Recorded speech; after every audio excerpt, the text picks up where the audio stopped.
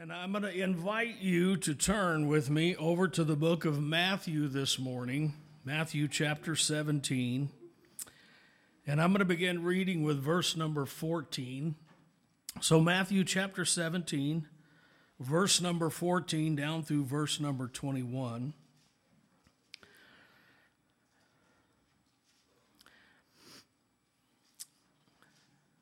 This morning I'm going to be ministering the last sermon in the series that we have titled Teach Us to Pray. And this morning I want to title the message, The Nuclear Option of Prayer. So Matthew chapter 17, beginning with the 14th verse. And the Bible said, "And when they had come to the multitude, a man came to him, kneeling down to him and saying, Lord, have mercy on my son, for he is an epileptic and suffers severely. And he often falls into the fire and often into the water. So I brought him to your disciples, but they could not cure him. And Jesus said, O faithless and perverse generation, how long shall I be with you? And how long shall I bear with you? Bring him here to me. And Jesus rebuked the devil, and he departed out of him, and the child was cured from that very hour. Then the disciples came to Jesus privately and said, Why could not we cast out this spirit? And Jesus said to them, Because of your unbelief. For assuredly I say unto you that if you have faith as a mustard seed, you will say to this mountain, Move from here to there, and it will move, and nothing will be impossible for you. And then again, pay particular attention to this 21st verse. And Jesus said, However, this kind does not go out, except by prayer and fasting. This kind does not go out, except by prayer and by fasting. So would you bow your heads right there with me? We'll cease to read. We're going to pray and ask the Lord for his help to minister his word. Heavenly Father, we ask you this morning to continue to allow your Holy Spirit to move upon our hearts. And Father, we are grateful today for the presence of the Lord that we feel here in this place.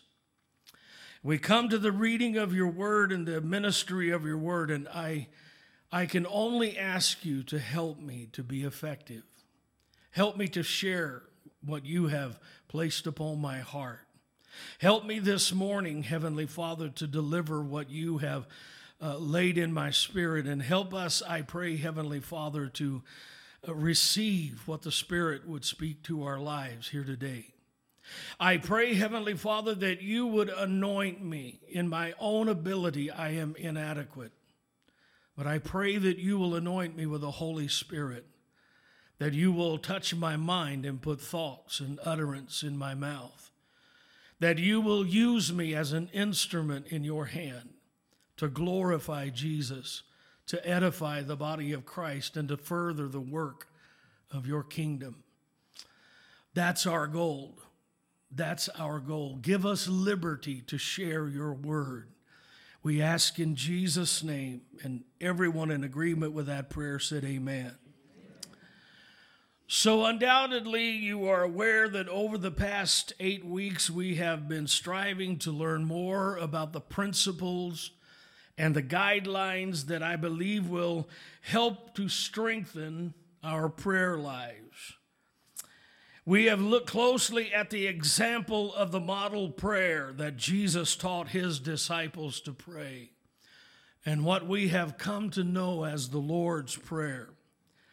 We broke it down line by line and kind of precept by precept. And then last week we took a different perspective and we took a different look, and we talked about the problems of prayer and some of the problems that the Bible teaches have the ability to arise to hinder our prayer life. Last week we learned that improper motives will have an effect on our prayer life. Improper motives will have a negative impact upon our prayers. And so we need to be careful that when we pray, we are not praying to consume it upon our own selfish desires. We learned last week that harboring sin in our heart will plug up the pipeline of prayer. If we regard iniquity in our heart, Scripture said that God will not hear us. We learned that both unbelief and impatience will bring about unfruitful results as we pray. We also learned last week that disharmony with our spouse, fussing and fighting with our spouse will, cause a lack of successful prayer. A lack of compassion will cause our prayers to be hindered in keeping them from coming to pass. And so over the course of this sermon series, we have learned both some things that we need to apply, and we have learned some things that will hinder. So we've learned to apply some things when we pray, and we have learned that we need to avoid some things when we pray. And this morning, I want to share with you the final sermon in this series, the final sermon in this series, and I want to talk about the nuclear option of prayer, because there is something that we can add to our prayer life that will empower our prayers. And I will start this morning by just simply reminding you that prayer in and of itself is awfully powerful. We are aware that the Bible is filled with examples of the power of prayer. How many of you remember the Bible said that Moses stood at the banks of the Red Sea, and the Egyptian army is closing in, and he has nowhere to go. And he prayed, and God answered his prayer and said, "Stand still and see the salvation of the Lord."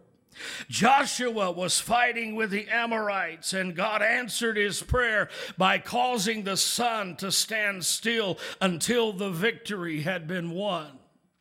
Elijah on the top of Mount Carmel prayed, and God rained down fire out of heaven and consumed the sacrifice and the altar, through the answer of that prayer. Hezekiah, the king of Judah, is surrounded by the Assyrian armies of Sennacherib, and Hezekiah goes to the Lord in prayer, and God answered his prayer by sending one angel that night, and that angel slew 185,000 men and gave them deliverance. Peter is stuck in the jail. Herod is planning on killing him the next morning, and the church, the New Testament church, had an all-night prayer meeting, and suddenly there was a knock on the door. And guess who it was? It was Peter, because the church had prayed. Jesus prayed, and blind eyes were opened, deaf ears were unstopped. The lame was made to walk, the dumb was made to talk. Devils departed, the dead was raised, and lives were completely changed, all by the power of prayer. Many of you sitting here this morning could share your own testimonies of the things that you have seen God do because of prayer. What I'm saying this morning is that there are countless stories that could be told of disease being healed, forgiveness being granted, relationships being restored, children being fed, bills being paid, impossible situations being reversed and turned around, and lives being changed, all because of the power of prayer. Make no mistake, there is plenty of evidence that God answers prayer. Make no mistake, there is plenty of evidence that when we call upon the name of the Lord, the power of our God is unleashed and released. Amen. And we receive the answer to our prayer. But our text suggests that there are some times in our lives that prayer alone will not be sufficient. Hello? Our text reveals that there are going to be some situations that are going to require something more than just prayer. Pastor Gary, what do you mean? Let's take a closer look at our text this morning. Matthew chapter 17. If you were to begin reading in the first verse of that 17th chapter, you would find that Jesus takes with him Peter, James, and John, and they go up into the mount, which we will later come to know as the Mount of Transfiguration. It was actually the Mount of Tabor. They go into the mountain, Jesus, Peter, James, and John, his inner circle. And he takes them to the top of the mountain and they begin to pray. And the Bible tells us that suddenly Jesus was transfigured and transformed in front of them. His clothing became extremely white with the Shekinah glory of God and the majesty of God. And there appeared unto them, right in front of them, there was Moses and Elijah. How many of you know Moses had been dead for about 1,700 years? And yet he appears. Elijah had been gone longer than that. Hello? And yet they appear standing there talking to the Lord. And Jesus' countenance was totally changed, and he was glorified, transfigured right there in their presence. They were in such awe that after they heard the voice from heaven saying, "This is my beloved Son, in whom I am well pleased, and this is my beloved Son, hear ye him," they were so impressed that they wanted to build 3 tabernacles. One for Moses, one for Elijah, and one for Jesus. It had to have been an incredible sight. And yet, while they are on the Mount of Transfiguration and they have seen the majesty of Christ, down at the bottom of the hill, there's another situation going on. The Bible says when they came down from that hill, amen, they come down and a multitude comes to Jesus. And the multitude, in this multitude, there is a father that is in a desperate way. His son has need of deliverance. His son has need of healing. And he says to the Lord, heal my son. He's often thrown himself into the fire, and he's often thrown himself at the water. I'm afraid for his life. I brought him to your disciples, but they could not help him. They could not bring deliverance. They could not get him delivered. They could not cure him. I brought him to your disciples, but they were unable to do what I need to be done. And Jesus says, "Oh, you perverse generation, how long will I suffer you? Bring him to me." And they brought the child to Jesus. Jesus rebuked that sickness and it departed from him. And the child was cured from that moment forward. And now things are quiet. The multitude has dispersed. And the disciples come to Christ. Now remember, Jesus had sent out 70 with the power to heal and power to cast out demonic spirits. And when they returned, they were thrilled. They were like, "Man, even the devils are subject unto us in your name. We've seen some great things done." But now we're in a quandary. They come to Jesus privately and said, "We don't understand. Why were we not able to cast out this demonic presence or this sickness?" And Jesus says to them, if you look in verse 20, "Because of your unbelief, assuredly I say unto you, that if you have faith as a mustard seed, you will say to this mountain, 'Move from here to there,' and it will move, and nothing shall be impossible unto you. Howbeit, this kind does not go out except by prayer and fasting." Did you notice the last line? This kind does not go out except by prayer and by fasting. Beloved, what Jesus is saying is that prayer is powerful, but there is something that we can add to our prayers that will empower our prayer life. Jesus is saying prayer is powerful, but fasting will empower your prayers. Church, I want you to understand this morning that fasting is the nuclear option of prayer.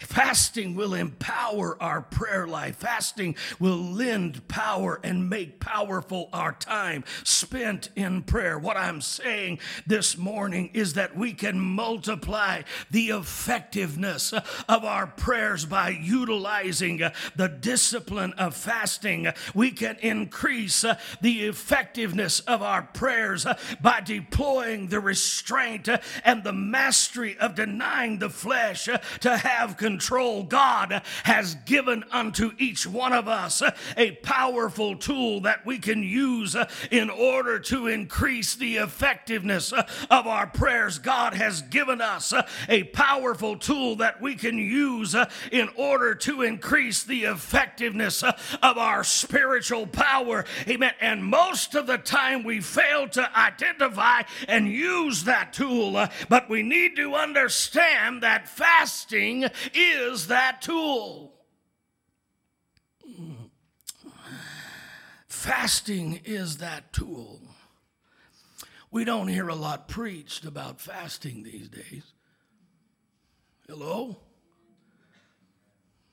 And when the Spirit of the Lord speaks to our heart and says, I want you to fast, we're like, yes, Lord, and we run to the refrigerator real fast.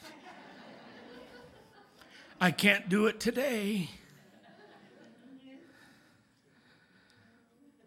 So let me just start by asking you this morning, what comes to your mind when we think about fasting?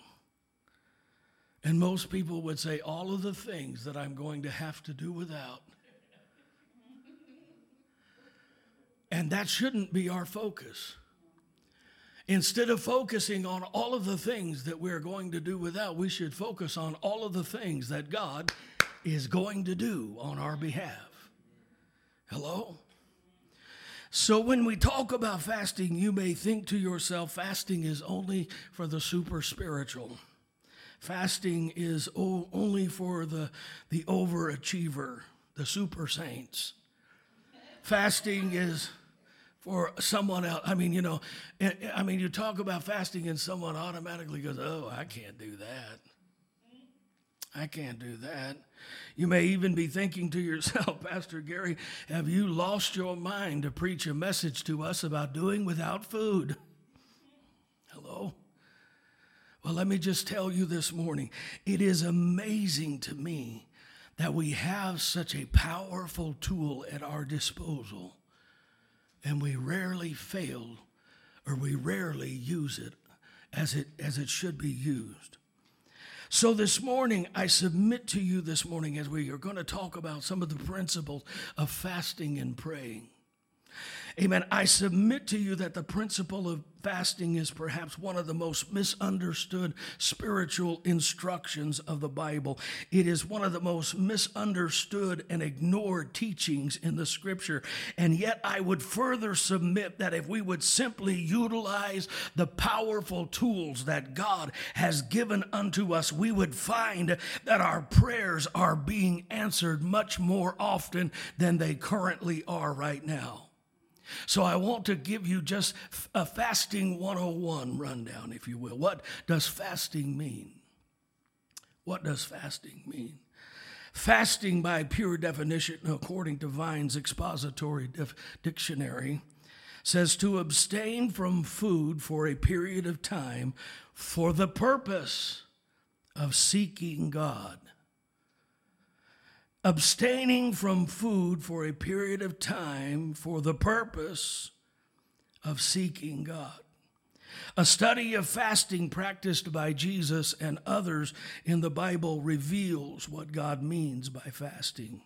Fasting simply means being so consumed with a desire to hear from God or to see God move in a particular matter that it becomes more important than our necessary food. Have you ever been there? Hello? Therefore, the believer, he sets aside food in order to concentrate on seeking God. Biblical fasting means more than just abstaining from food, but it means to abstain from food in order to concentrate upon God and His answer in a particular situation. In a nutshell, fasting is a scriptural way of seeking God's presence. Fasting is a scriptural way of seeking God's direction and path for our life. Fasting is a spiritual way or a scriptural way of seeking a deeper revelation and a greater understanding of His divine will for our lives and for others. It is a way of humbling ourselves before the Lord and saying, God, I need to hear from you more than I need anything else. And maybe no actions speak louder than just words. Prayers are words. Fasting is action. God, I need to hear from you in such a way that I'm willing to push the plate aside and I'm willing to set myself apart and I'm willing to shut myself away so that I can give myself wholly unto you, that I can concentrate completely upon you and your will and your word, that I can hear from heaven and that I will know what I need to do in this situation.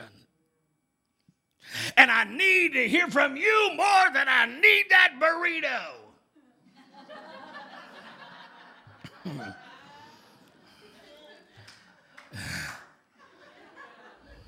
Hello? The Bible from cover to cover gives us examples of fasting for different reasons. Let me give you a few of them. There were those who fasted for strength in their prayer. They were fasting for strength from God. There were those who fasted to seek God's guidance and to express grief and sorrow. There were those that fasted to seek deliverance and protection. There were those that fasted to express repentance and a desire to turn to God. There were those who fasted to express concern for the work of God and to express their desire to minister to the needs of others. So what motivates you to fast? When was the last time that you fasted? We need to understand that when we fast and pray, we will see life's priorities more clearly than we do.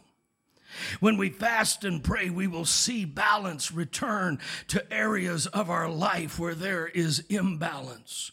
When we fast and pray, self-ambition, amen, and self-desire will melt away and pride will wash away. Amen. When we fast and pray, we will be more sensitive to the Holy Spirit and we will be more sensitive to be used in the 9 gifts of the Holy Ghost operating in the body of Christ. When we fast and pray, our weaknesses, amen, and the hidden areas of our life where we are failing and faltering will come to the surface and rise to the top where God can help us to deal with them more appropriately. When we fast and pray, we will become more sensitive to the presence of God and to the voice of God. Amen. So we need to understand that there are benefits to fasting and prayer. But the key to fasting being effective is combining it with prayer. Don't do one and leave out the other. That's just a bad diet. Fasting without prayer is just starvation. But when we fast and pray, the power of our prayer is increased because we are more in tune with God's Spirit, and we are more sensitive to His will and more sensitive to His desires. Fasting is all about getting ourselves in a place to receive from God. Amen. What we need to understand is that fasting is not just a spiritual hunger strike.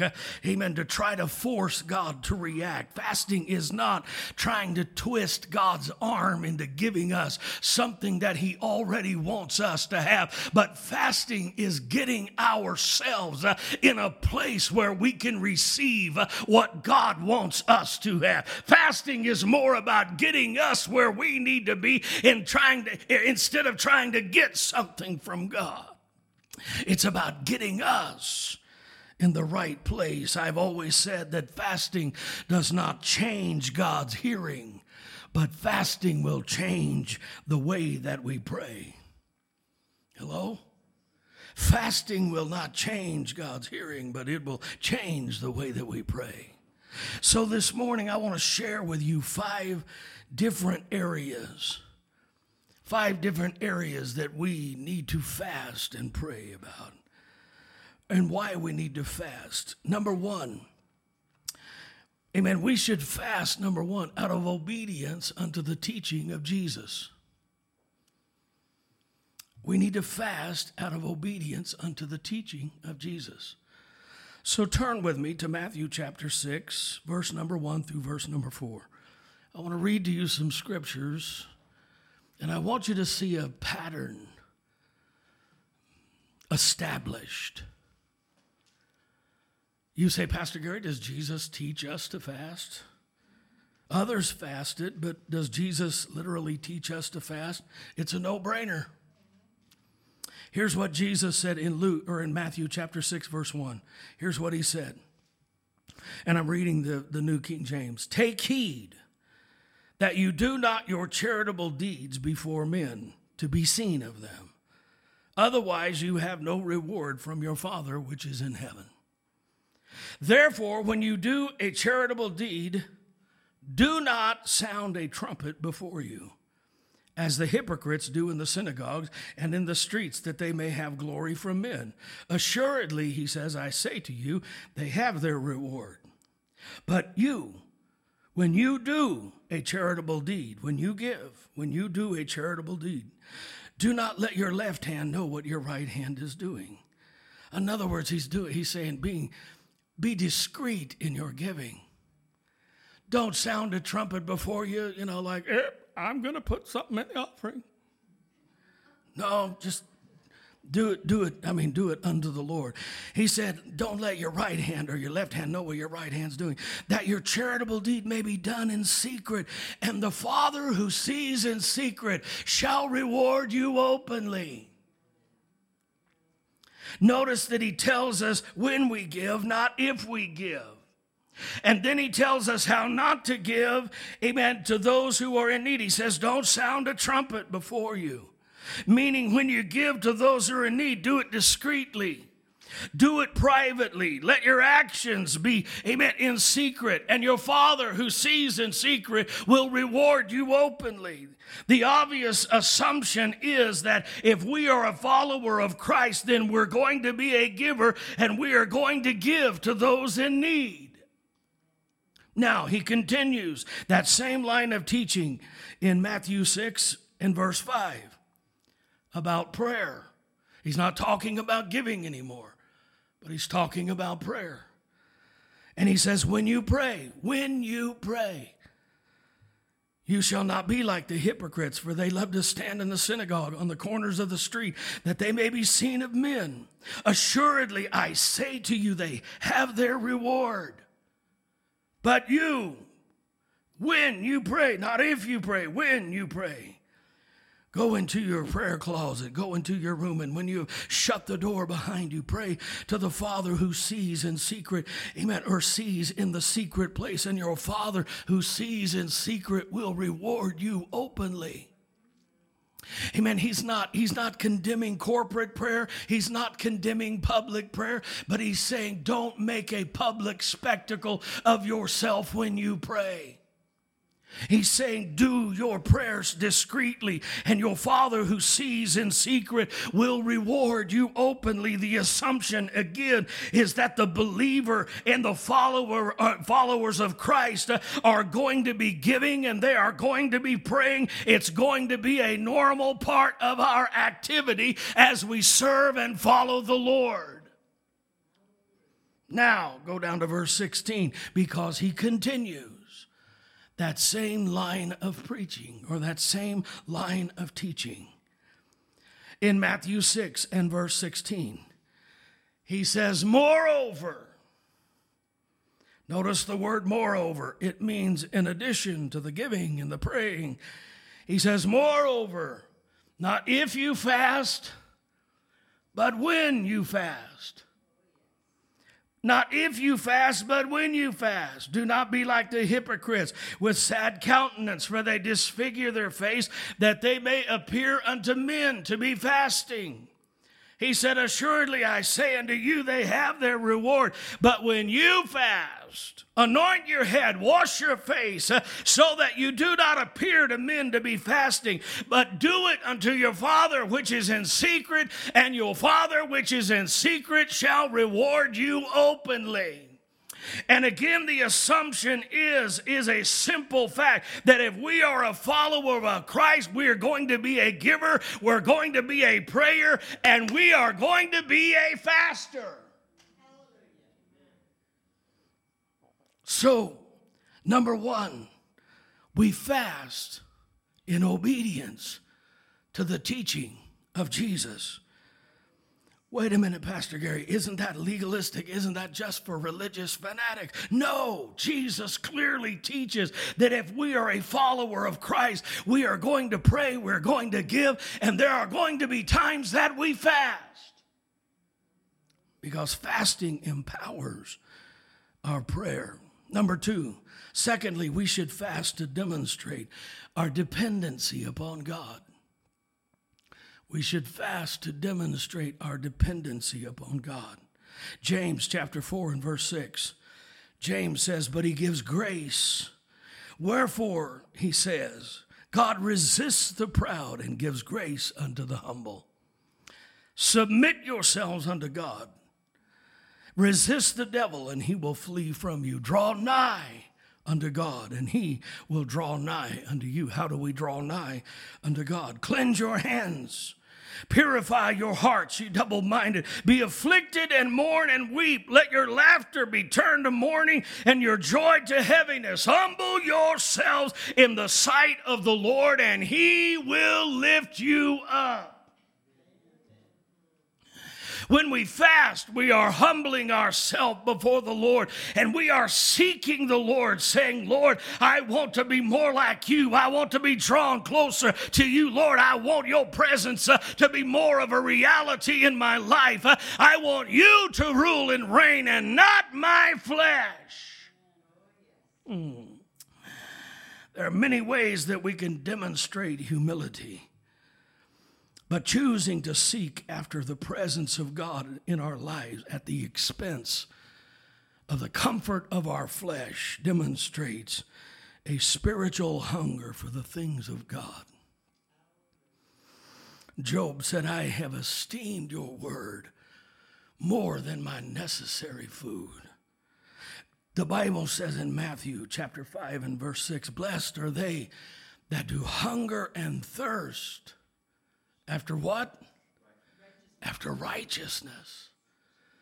Not blessed are they that hunger and thirst to have their tummy full, but blessed are they that hunger and thirst after righteousness, for they shall be filled. The psalmist said, as the deer pants after the water brook, so longs my soul after you, O God. Amen. There are some things that are within our heart that ought to drive us to the place of fasting. We are saying, God, I need you more than my necessary food. I need, amen, my spiritual hunger exceeds my physical hunger. Amen. There can and should be times when we say no to this flesh so that we might seek his righteousness and his power and his wisdom and his direction. Amen. More than we need our natural food. Fasting before the Lord is a tangible way to reach out and put our mind and our bodies under subjection, amen, so that we do not gratify the flesh and we seek after the will of God. Amen. Let me just put it in, common English terms. When we fast, we are telling our body, you are not the boss of me. Hello? Oh, I hear you. I hear you rumbling, but you are not the boss of me. That's what Paul says in 1 Corinthians. It's a loose white translation, but I'll read it to you. You'll get it. That's what Paul says in 1 Corinthians. This is what he says, 1 Corinthians 9:24. Do you not know that in a race all runners run, but only one receives the prize? So run that you may obtain it. Every athlete exercises self-control in all things. They do it to receive a perishable wreath, but we an imperishable crown. So I do not run aimlessly. I do not box as one beating the air. But he goes on to say, but I discipline my body and keep it under control, lest after I have preached to others, I myself should be disqualified. What Paul is saying is I run, amen, this race, and I train, amen, to run this race as an athlete who intends to win the greatest prize, amen, and I put my body under my control so that the Spirit may have control in my life. So we fast in obedience to Jesus. We fast to demonstrate our dependency upon God. Amen. Number 3, we fast to demonstrate a heart of repentance. A heart of repentance. Do you remember the story of Jonah? I'll remind you briefly. After Jonah's experience of the whale or the big fish, he is told of God to go and preach to Nineveh. He says, I don't want to go. God says, I can fix that. I'll give you the want to. I have my ways. And so by way of the big fish, Jonah gets, barfed up on the beach. And he decides Nineveh is his first choice of vacation spots. And so he goes and he preaches the gospel to them. He preaches repentance to them. He preaches that God is about to send judgment if they do not repent. And here's what happened. You can read it in Jonah chapter 3, verse 3 through 10. Jonah obeyed the word of the Lord, and he went to Nineveh, and he proclaimed 40 more days, and Nineveh will be overturned or destroyed. And the Ninevites believed God, and they declared a fast. And they sat in sackcloth and ashes, from the greatest to the least. And here's what the king did. When the king heard of it, by the decree of the king and his nobles, do not let any man, any beast, herd, or flock taste anything. Do not let them eat or drink, but let every man, every beast be covered with sackcloth, and let them call upon the Lord urgently. Let them give up their evil ways and their violence, and who knows?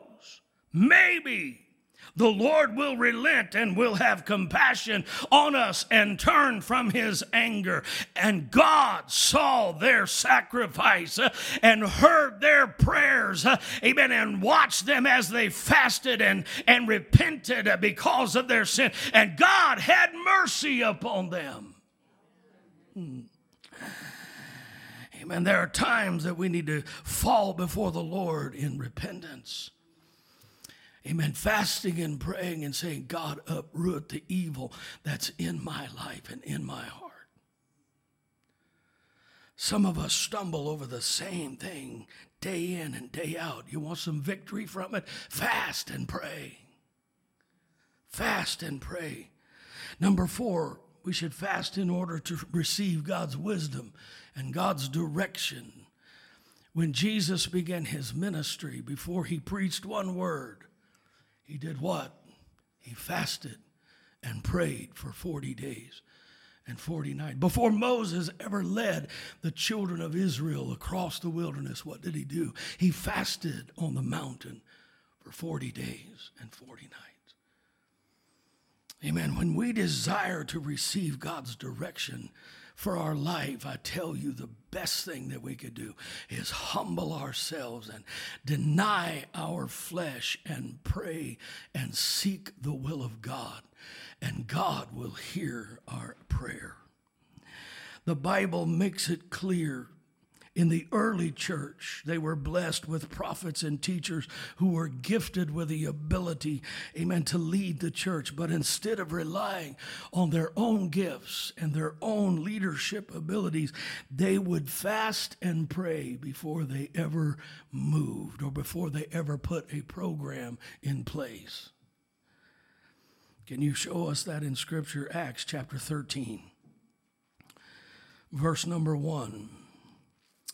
The Bible says, now there were in the church that was at Antioch certain prophets and teachers, as Barnabas and Simon that was called Niger, which had been brought up under the Herod the Tetrarch, and Saul, he was Paul at this time, and as they ministered to the Lord and fasted.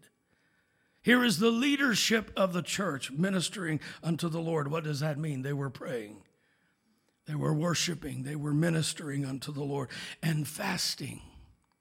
The Holy Ghost said, separate me, Barnabas and Saul, for the work whereunto I have called them. And when they had fasted and prayed again, they laid their hands on them and sent them away. What the scripture is saying, that is that before God sent Paul and Barnabas on a missionary trip, the leaders of the church had fasted and prayed, and God said, this is my will and this is my desire. This is my direction. Separate these two men unto me so that I can use them to further the work of the kingdom of God. I tell you this morning, when you are floundering and searching for the will of God, fast and pray, and God will hear your prayer. God will hear your prayer. I said I wasn't going to share this because I know I've shared this before, but I can't get past it. Hang on a minute. So, when I gave up music and came to the Lord, the last thing that I ever dreamed God would do would be to call me to preach. And when the Lord started dealing with me about preaching, I said, I'm not going to do that. I'm not going to do that. You have got the wrong man. I'm not going to do that, Lord. I'm not going to be a preacher just because my dad was a preacher, my uncle is a preacher, and I made all kind of excuses. I'm not the right guy for the job. If you know all the stuff I've done, I made every excuse in the book, and God wouldn't leave me alone. Almost 3 years, God dealing with my heart. Nope. And he would never leave me alone. And finally, I said, okay, God, I am going to get serious. I'm going to fast and I'm going to pray and I'm going to ask you to help me to know what you want me to do with the rest of my life. Because I'm tired of telling you no and keeping like I'm supposed to be doing something more.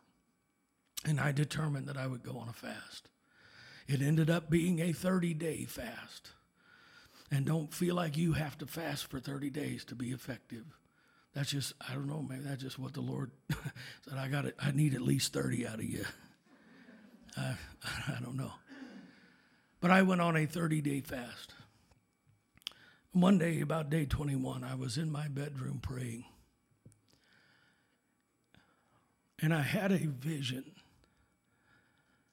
And in this vision, I knew it was a God thing and not a Gary thing. But in this vision, I could see myself standing before this imminent light that was pouring off and onto me.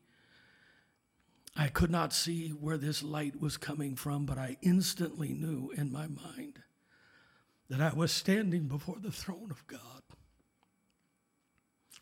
And this beautiful light is just flowing off of me. I couldn't see anyone. I was like I was watching a screen in front of me. I could see myself standing there and this light flowing off of the throne and onto me. And all of a sudden, right at the bottom of my feet, started a fire. And it burned up my legs, up my torso and over my head. And before it was through, it was a flame shooting 35, 40 feet above my head. And I was just in awe of what I was seeing, but I didn't understand it. And I said to the Lord, I know you're trying to show me something, but I don't know what it is that you're trying to show me. What do you want me to do? And the Lord spoke to me as clearly as I'm talking to you. And he said, Hebrews chapter 1, verse 7. I make my angel spirits and my ministers a flame of fire. You go and I will go with you. You open your mouth and I will speak through you. And I will tell you this morning, there has not been a day in the last 35 years that I have preached the gospel that I ever doubted what I was called to do. Because I took the time to fast and pray and seek God, and God gave me direction for my life. I tell you this morning that if you are in a place of indecision, sacrifice and call upon the name of the Lord with fasting and prayer, and God will give you direction and cause you to understand what it is that he would like for you to do for the kingdom of God. The fourth thing, fast and pray to seek the wisdom and direction of the Lord. The fifth thing, that we should fast in order to receive deliverance in times of crisis. Amen. Fast to receive deliverance in times of crisis. How many of you ever had a crisis arise in your life? I promise you, God honors fasting and prayer. Here's a crisis from the Old Testament. Esther. Esther is queen, and there has been a plan that has been hatched by Haman to destroy the Jewish race. And God intervened. Mordecai, her uncle, says, Esther, God has brought you into the kingdom for such a time as this. We need you to fast and pray and go before the king and let the king know of this horrible plot to destroy all of the Jewish nation. Now, Esther, she set herself aside and she fasted and prayed. She was the queen, but she couldn't just go before the king anytime that she wanted to. She had to wait until she was called, and then she could come before the king. If she went before the king without ever being called, the king could have her put to death. But she fasted and prayed, and she came before the king.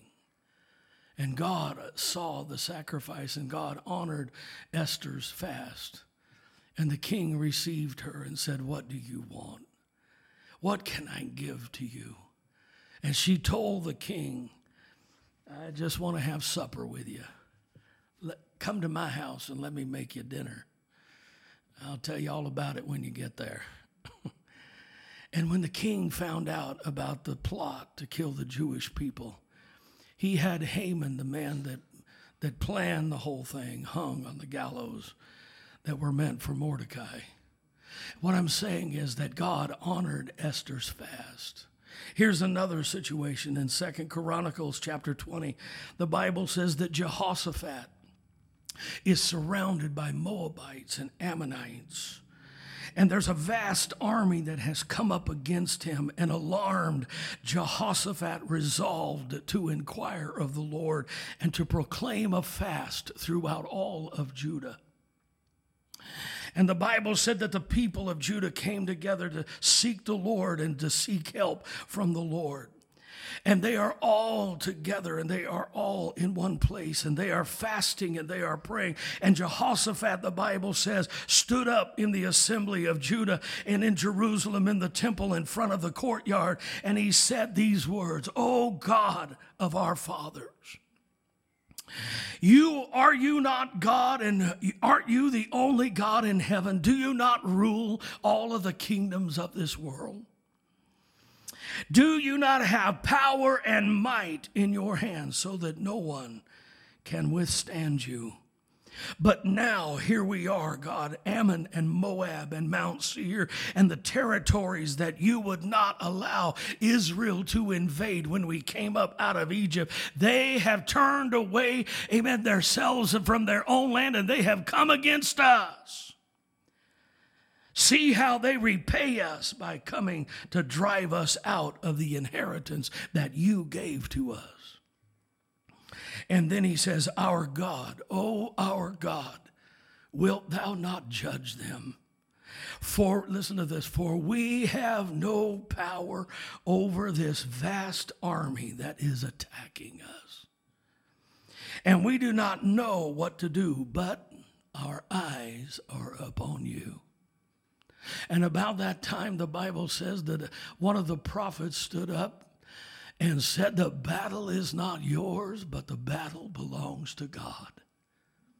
What I'm saying this morning is that God saw their sacrifice. God heard their prayers in the midst of their crisis. Do you have a crisis this morning? Diagnosed with bad news? Amen. Do you have a crisis in your life that nobody knows about? I promise you that if you will set your heart to seek the Lord, he said, "When you seek me with all of your heart, I will be found of you." I tell you this morning that there are times for us to fall upon our knees and pray, and times for us to fast before the Lord. So let me close this morning.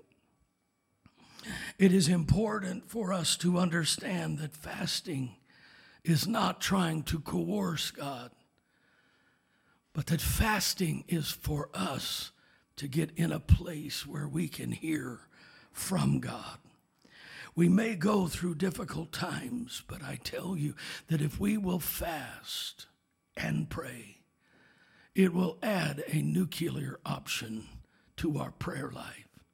It will unleash things that have been bottled up. Sometimes what we are searching for can only be accomplished by prayer and by fasting. This kind goeth not out but by prayer and by fasting. Amen. Let me just share with you some concluding remarks. Bow your heads. Do you have a fervent desire this morning to draw closer unto God? Then fast. Do you have a specific need in your life that you cannot seem to find, that you are seeking him for an answer? Add fasting to your prayers. Do you have a personal need for wisdom and direction in your life? Fast and pray. Remember, fasting is done both by our effort and by God's empowerment.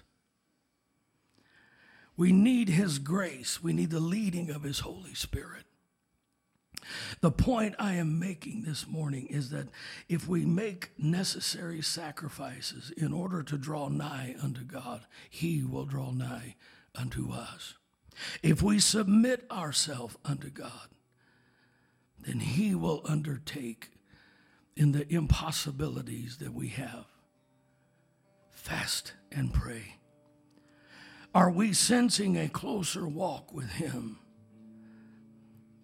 Are we willing to make the sacrifices necessary to hear from him? Are we more hungry for the things of God than for the necessary food that is so plentiful and so available to us every single day. Heads are bowed, eyes are closed. Heavenly Father, in Jesus' name, help us to understand that prayer is powerful. The name of the Lord is a strong tower that we can run into and hide. Prayer is absolutely powerful. But Lord, when we come up against things that don't move and the answer doesn't come, help us also to realize and recognize that fasting is a ballistic missile in our arsenal in spiritual warfare. Help us to be willing to say to this flesh, you do not rule in my life. I take authority over you, and I submit my will and my heart to God. In Jesus' name, let the seed of this word fall upon hearts. From the first message to this last message, help us to understand the great privilege that we have to come before you in prayer. Help us to understand the relationship, to reverence who you are, to come humbly and boldly before your throne with all confidence.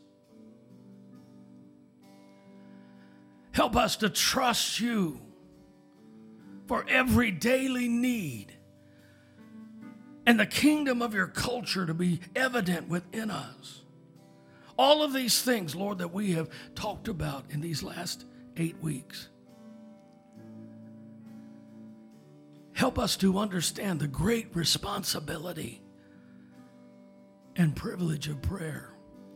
And then this morning, Lord, help us to understand that when we're not finding the success that we need, that fasting is yet another tool that you have given us to bring the flesh under control and to unleash the power and presence of God. I pray, Lord, that this word will not be lost, that it will not be stolen by the enemy when the service is over, but that it will tarry in our hearts, that it will take root in the soil of our spirit, and that it will begin to bring forth fruit in our life. Oh God, we need to be a praying people. The world around us is being turned upside down in a very negative way. And we need to be a praying people that seek the face and the presence of the Lord. Help us to be that people. In Jesus' name I pray. Heads are bowed, eyes are closed. Heads are bowed, eyes are closed. How many of you here this morning would be willing to just slip up your hand and say, Lord, I needed to be reminded. I needed to be reminded of the value of fasting. God sees these hands. Yes, yes, yes, yes. I needed to be reminding. I've made the flesh way too comfortable for way too long. That changes today. In Jesus' name. In Jesus' name. Heads have been bowed, eyes have been closed. We've had hands lifted. Stand to your feet and let me pray with you before we dismiss. Oh God, thank you for every single hand. Thank you for every single commitment, Lord, that changes today. Help us that you love us enough, Lord, that you reminded us that we are not to be making the flesh comfortable, but that the fields are white with harvest, and that we are to be praying that the Lord would send laborers into the field to bring others in. Help us to recognize and do our part. In Jesus' name I pray. Come and sing. Come and sing.